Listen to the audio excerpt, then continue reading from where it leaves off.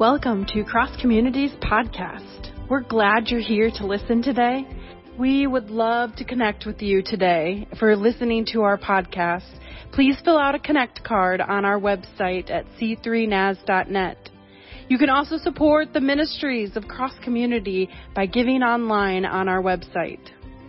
We hope that today's message will strengthen your faith and help you to love God and people more.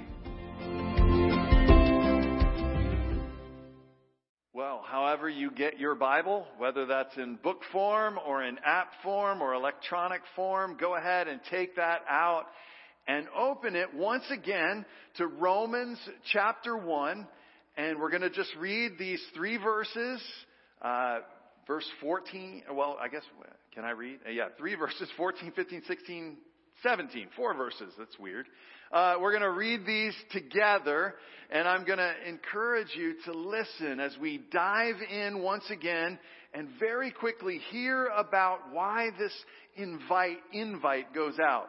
And this is Paul writing to a church in Rome that was having a bit of a struggle.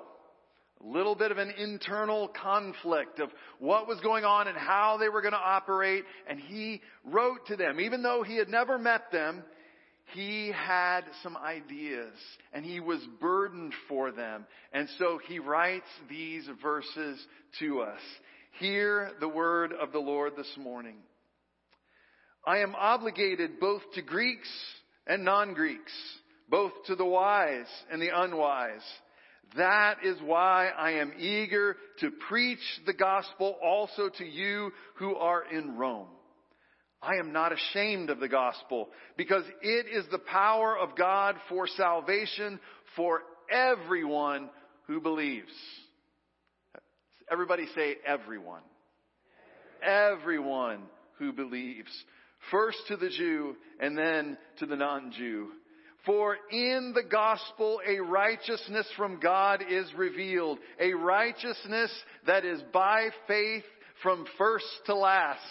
Just as it is written, the righteous will live by faith. This is the word of God for the people of God, both here and online. And our response is, thanks be to God. All right. Well, last week we started looking at these verses and we talked about where Paul said, I am obligated to both Greek and non-Greek, to wise and unwise.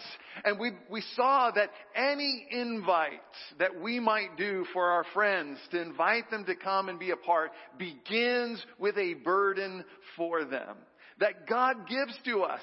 And we took communion at the end as a great symbol that God was burdened for you and for me. And He sent His one and only Son. And we took the bread and the cup, symbols of His body and His blood. He was willing to sacrifice. That was the burden that God has for human beings, for people like you and me and you online.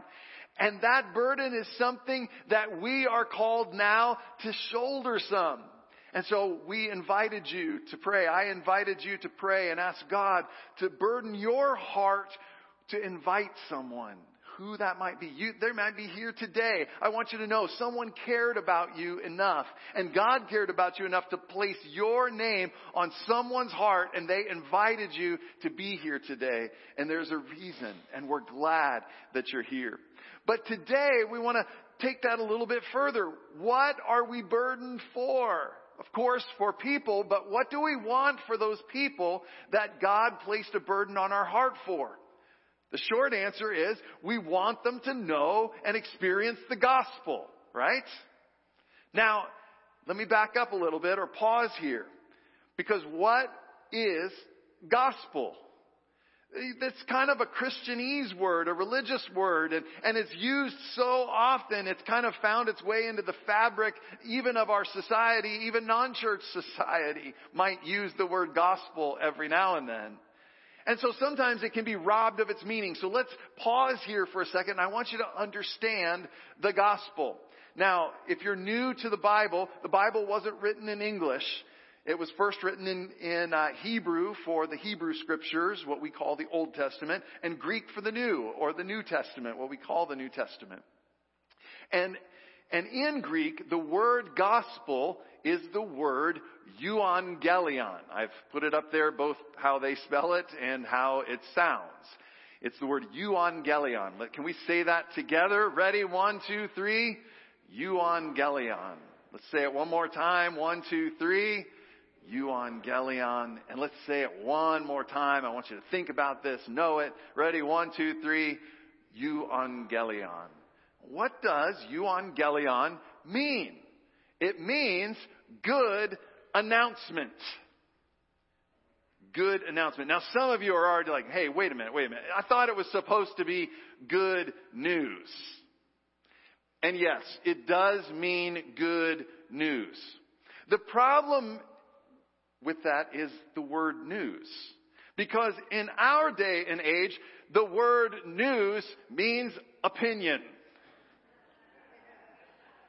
And I don't care if you watch the conservative opinion or the progressive liberal opinion, news means opinion in our day and age.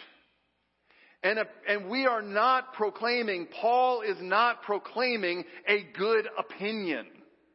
Paul is proclaiming a good announcement. And announcements bring change and bring action with the change. And so I just think for our day and age, we may need to stop using good news and say good announcement. I've got an announcement for you. Let me put it in today's day and age. Maybe a good example. These are the trains in Belfast, Northern Ireland. And from 2006 to 2008, Lori and I lived in Belfast, Northern Ireland. When we first moved to the town, we knew one person and we knew they had a place that we could rent. And so we went ahead and took that apartment, not realizing it was about 11 miles north of the city, which meant that we took these trains. Every day, I walked about 3/4 of a mile down to the train station, would wait for the train, take the train into my job. Thankfully, the train station on the other side was just a few blocks. And we would do this back and forth each day. Eventually, we decided to take the money we were spending on trains and move closer to the city. But in that time, I would always get off work and I would go down to the train station, that few blocks, and get on the train. And our train would leave from right there and go out and kind of be nonstop. It would go past a few stops and get to our stop, and I would get off and start my walk home. This night, something different was going on. And so I got on my train as usual. I got off work. I went those couple of blocks, walked down the ramp to get on a train that looks very much like this. And we took off. And I was just kind of zoning out, thinking about work and all. The trains are actually nice. Like, you don't have to concentrate. You can just kind of zone out from work. And all of a sudden I realized that we're stopped at the Yorkgate station. This train never stops at the Yorkgate station. And we don't seem to be going anywhere. And so I'm sitting on the train, and all of a sudden I see the conductor, who should be up there driving, walk down the aisle. And I realize I'm the only person on this train. And so I stop the conductor and I say, excuse me, are we going to the station? He's like, no. This train has been rerouted and is going to be going out to Bangor. Nothing wrong with Bangor. It's a beautiful town. It's a very wealthy seaside town, but it's on the complete opposite side of the bay from where I need to be. I said, well, what do I do? I got to get home. And he says, okay. And he took me to the door. He pointed to the back of the train and he said, go up those stairs and over the train. And that train over there, that's the train you want to be on. That's a good announcement.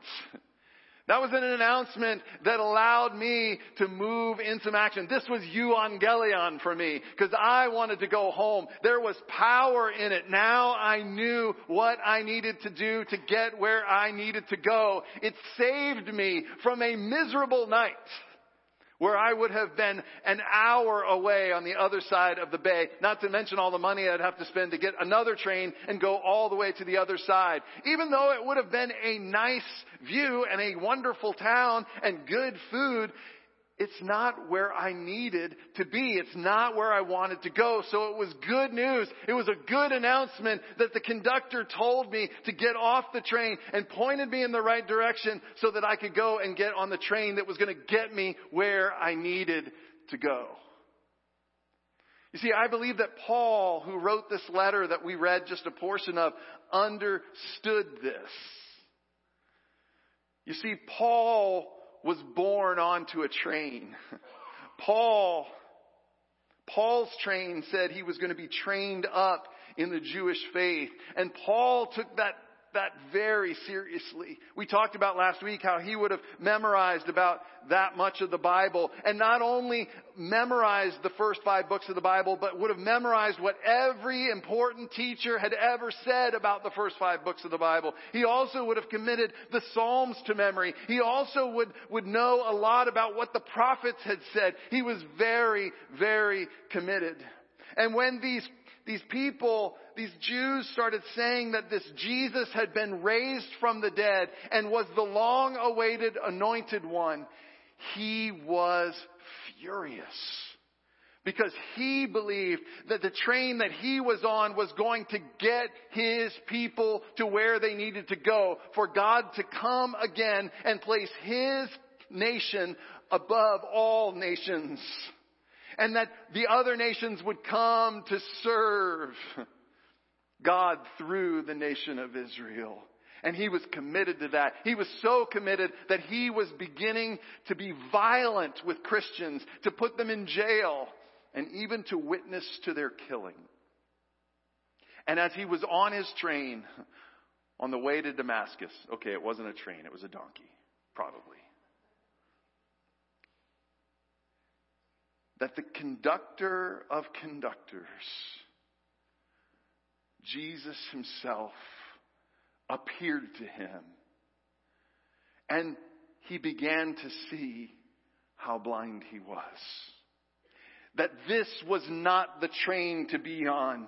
And Jesus said to him, "Why are you persecuting me?" And Paul knew he was in the presence of someone so much greater than a conductor.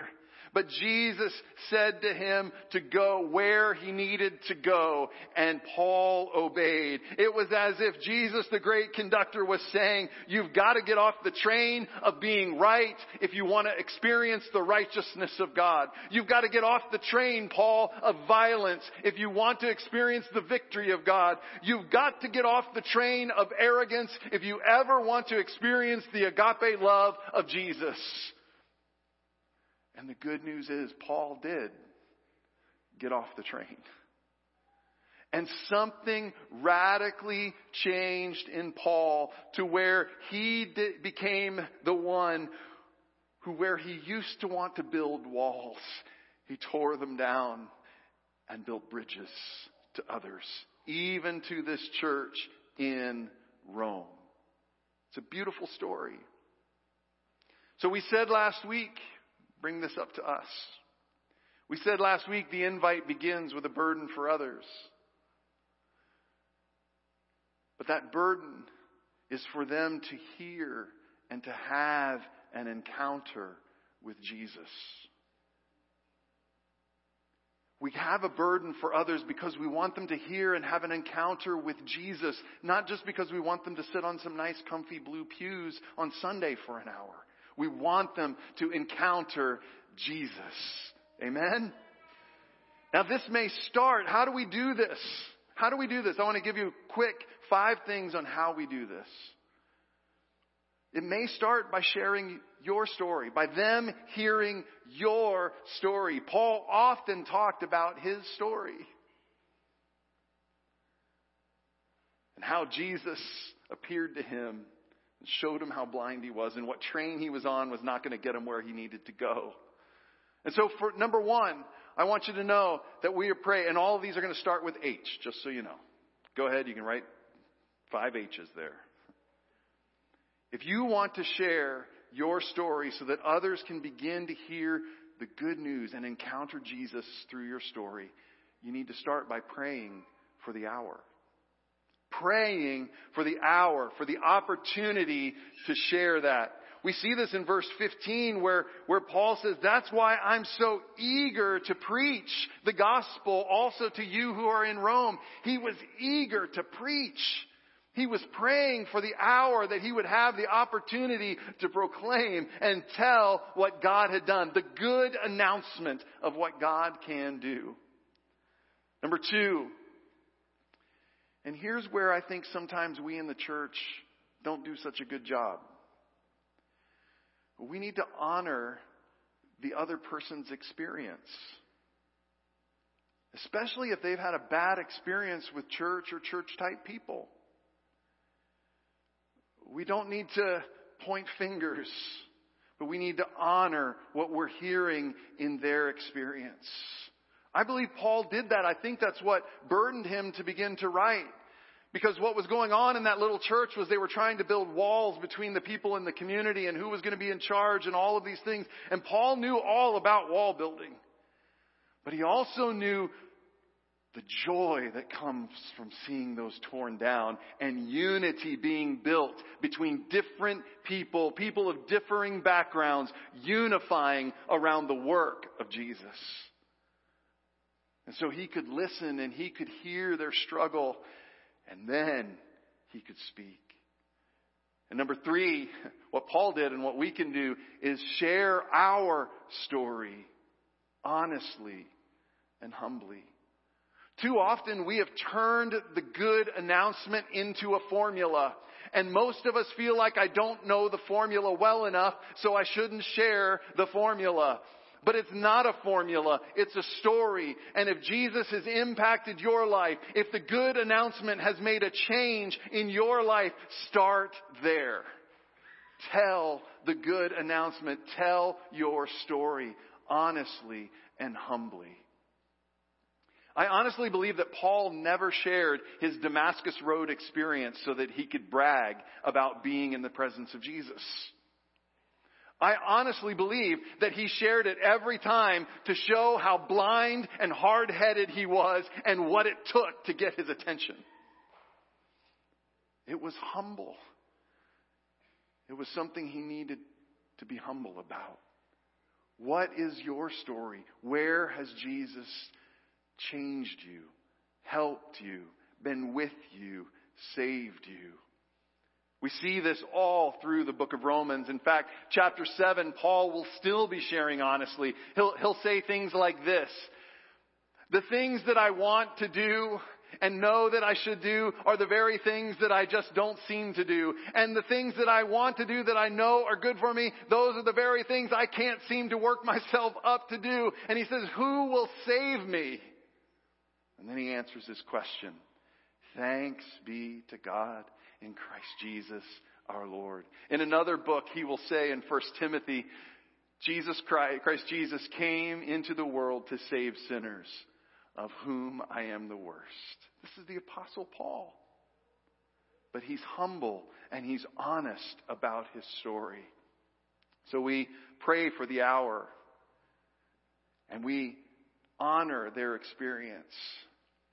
And then we share our story humbly and honestly with hope in the power of the gospel. Now, I want you to see this in verse 16. Paul writes, for I am not ashamed of the gospel, because it is the power of God that brings salvation to everyone who believes, first to the Jew and then to the Gentile. Did you catch that? He didn't say, I'm not ashamed of the gospel because I'm so good at telling it that thousands of people are coming to Jesus. No, he says it's not about your ability to tell. There is something within the good announcement itself that has power to bring change to people's life. And if you have experienced it, you share the story of that good announcement in your life. And there's something about it that the Holy Spirit will use to bring power to change into somebody else's life. That's good news. That's a great announcement. And I hope that that begins to let some of the burden off of you as far as, do I know the formula well enough? Just share honestly your story humbly. And there's a power that the Holy Spirit uses to bring change into others' lives. And then lastly, you can invite them here. If they want to hear more, and it feels like, hey, this is getting into deep waters, why don't you come to Cross Community with me? We're on this journey together. There's a place for you to belong. Come and be here with us. And that's why we want everyone who is carrying a burden for someone else to hear that. We want them to come with you on September 11th, 2022. We want people to hear this good news. Now, before we go, and I know we're right up to 12 right now, I just feel like I want to be an example of this. Is that okay? Because you see, I was born on a train. And it was a good train. I still love my parents, miss my dad, love my mom. They raised us well. I have friends who were pastors' kids who want nothing to do with the church. My parents loved us and showed us grace and gave us discipline, of course. But I remember when I was about 13, 14, 15, I got on a different train. Because see, I lived in a town that was maybe a little bit smaller than Portage, but everybody knew who the pastor's kid was. And I got some teasing for that. I got some extra chastisement. I'll never forget when my health teacher pulled me out in the hallway and yelled at me for not being the good example a pastor's kid should be. And I began to look to be liked. And I was going to do about whatever I needed to do in order to be liked. Not to be liked because I was a pastor's kid. I could do that on Sundays. But the rest of the week. And I began to run around with some friends who would give me some of that attention if I would do certain things. And one thing began to lead to another. And I began to find myself doing things late at night, like vandalizing somebody else's car. You might say, oh, well, that's just, teenage boys being stupid with hormones. But I was damaging something, and the reason why I was doing that was because I was on the train saying I wanted to be liked.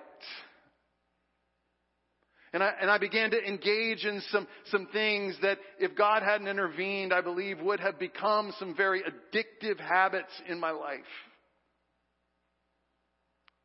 And I was on that train. And I'm so grateful that in a service just like this one, the conductor walked down the aisle and tapped me on the shoulder and gently and lovingly said to me, this train is not going to get you where you want to go. And there was something about that where I was able to hear and respond. And back in those days, we came to an altar to pray. It was kind of that symbol, that significant symbol that I was getting off that train and I was going to go. And unlike the conductor of my train in Belfast who just pointed me in the right direction, this conductor went with me. He went with me to the next train and we got on that train. And life is long. This is not just about a one-time train change. He was with me. And when those times came where the train or the track needed to be different, He was always there. Jesus was always there to tap me on the shoulder and remind me, this train will not get you where you need to go, but I will show you the way. And somewhere along the line, I began to realize I don't need the conductor following me around. I probably should be following the conductor. And I'll just keep my eye on him. And I'm just going to follow after wherever he goes. And when he gets off a train, I'm getting off the train. And when he gets on a train, I'm getting on that train. Because I know that where he knows where I need to go. And I want to testify humbly to you today that that conductor is here today. And if you have some sense in your life that the train you are currently on is not going to get you where you're longing to go, I want to say to you, it may just be that the conductor is here today and wants to say to you, this train isn't going to get you there, but I'll go with you. I'll go with you. Because His love is like the mighty ocean. And His love for you will never stop. His arms are strong enough to carry you through it all. He will guide you. But you've got to get off the train you're on right now. It's not going to get you where you need to go. So I'm going to ask you to stand right now, right where you are. I'm going to ask you to bow your heads and close your eyes.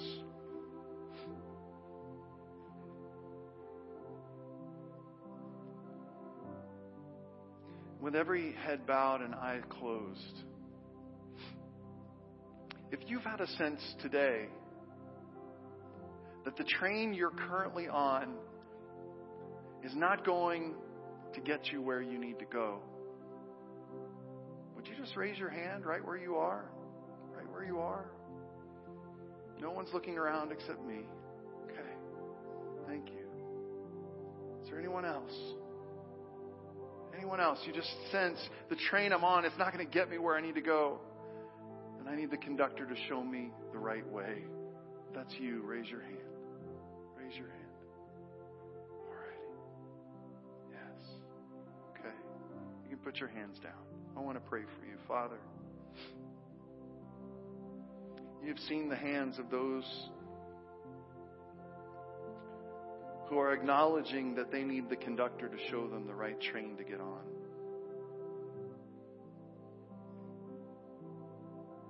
I pray that right now they would pray this prayer after me. Lord Jesus, I have heard you say this train will not get me where I need to go. Will you show me the way? Will you help me to leave behind on this train all the things that are keeping me here? Save me. Show me the way to go. Walk with me. Help me with every change of train.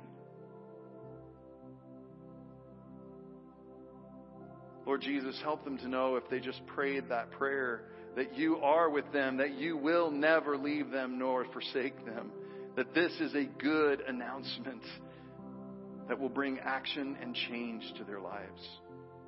I pray that they will leave here filled with your Spirit and filled with joy. Help them in every way. For I pray this in your strong name, Jesus. And everyone said, amen.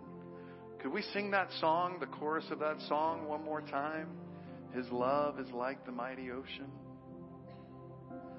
His love is like the mighty ocean. His love for me will never stop. His love for me will never stop.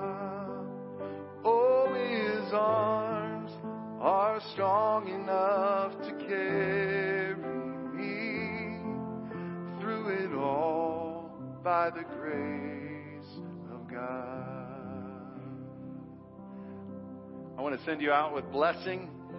And now, may you continue to sense a burden for those whom God places on your heart.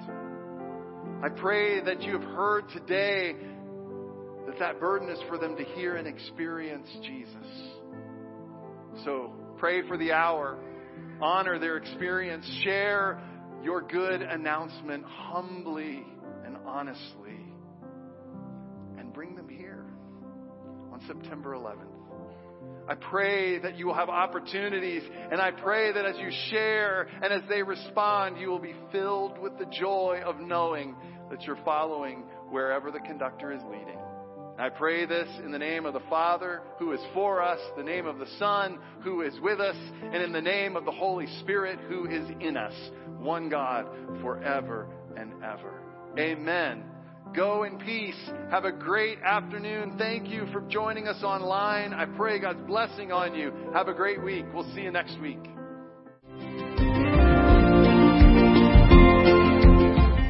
Thank you for tuning in to Cross Communities Podcast. We hope you will join us next week.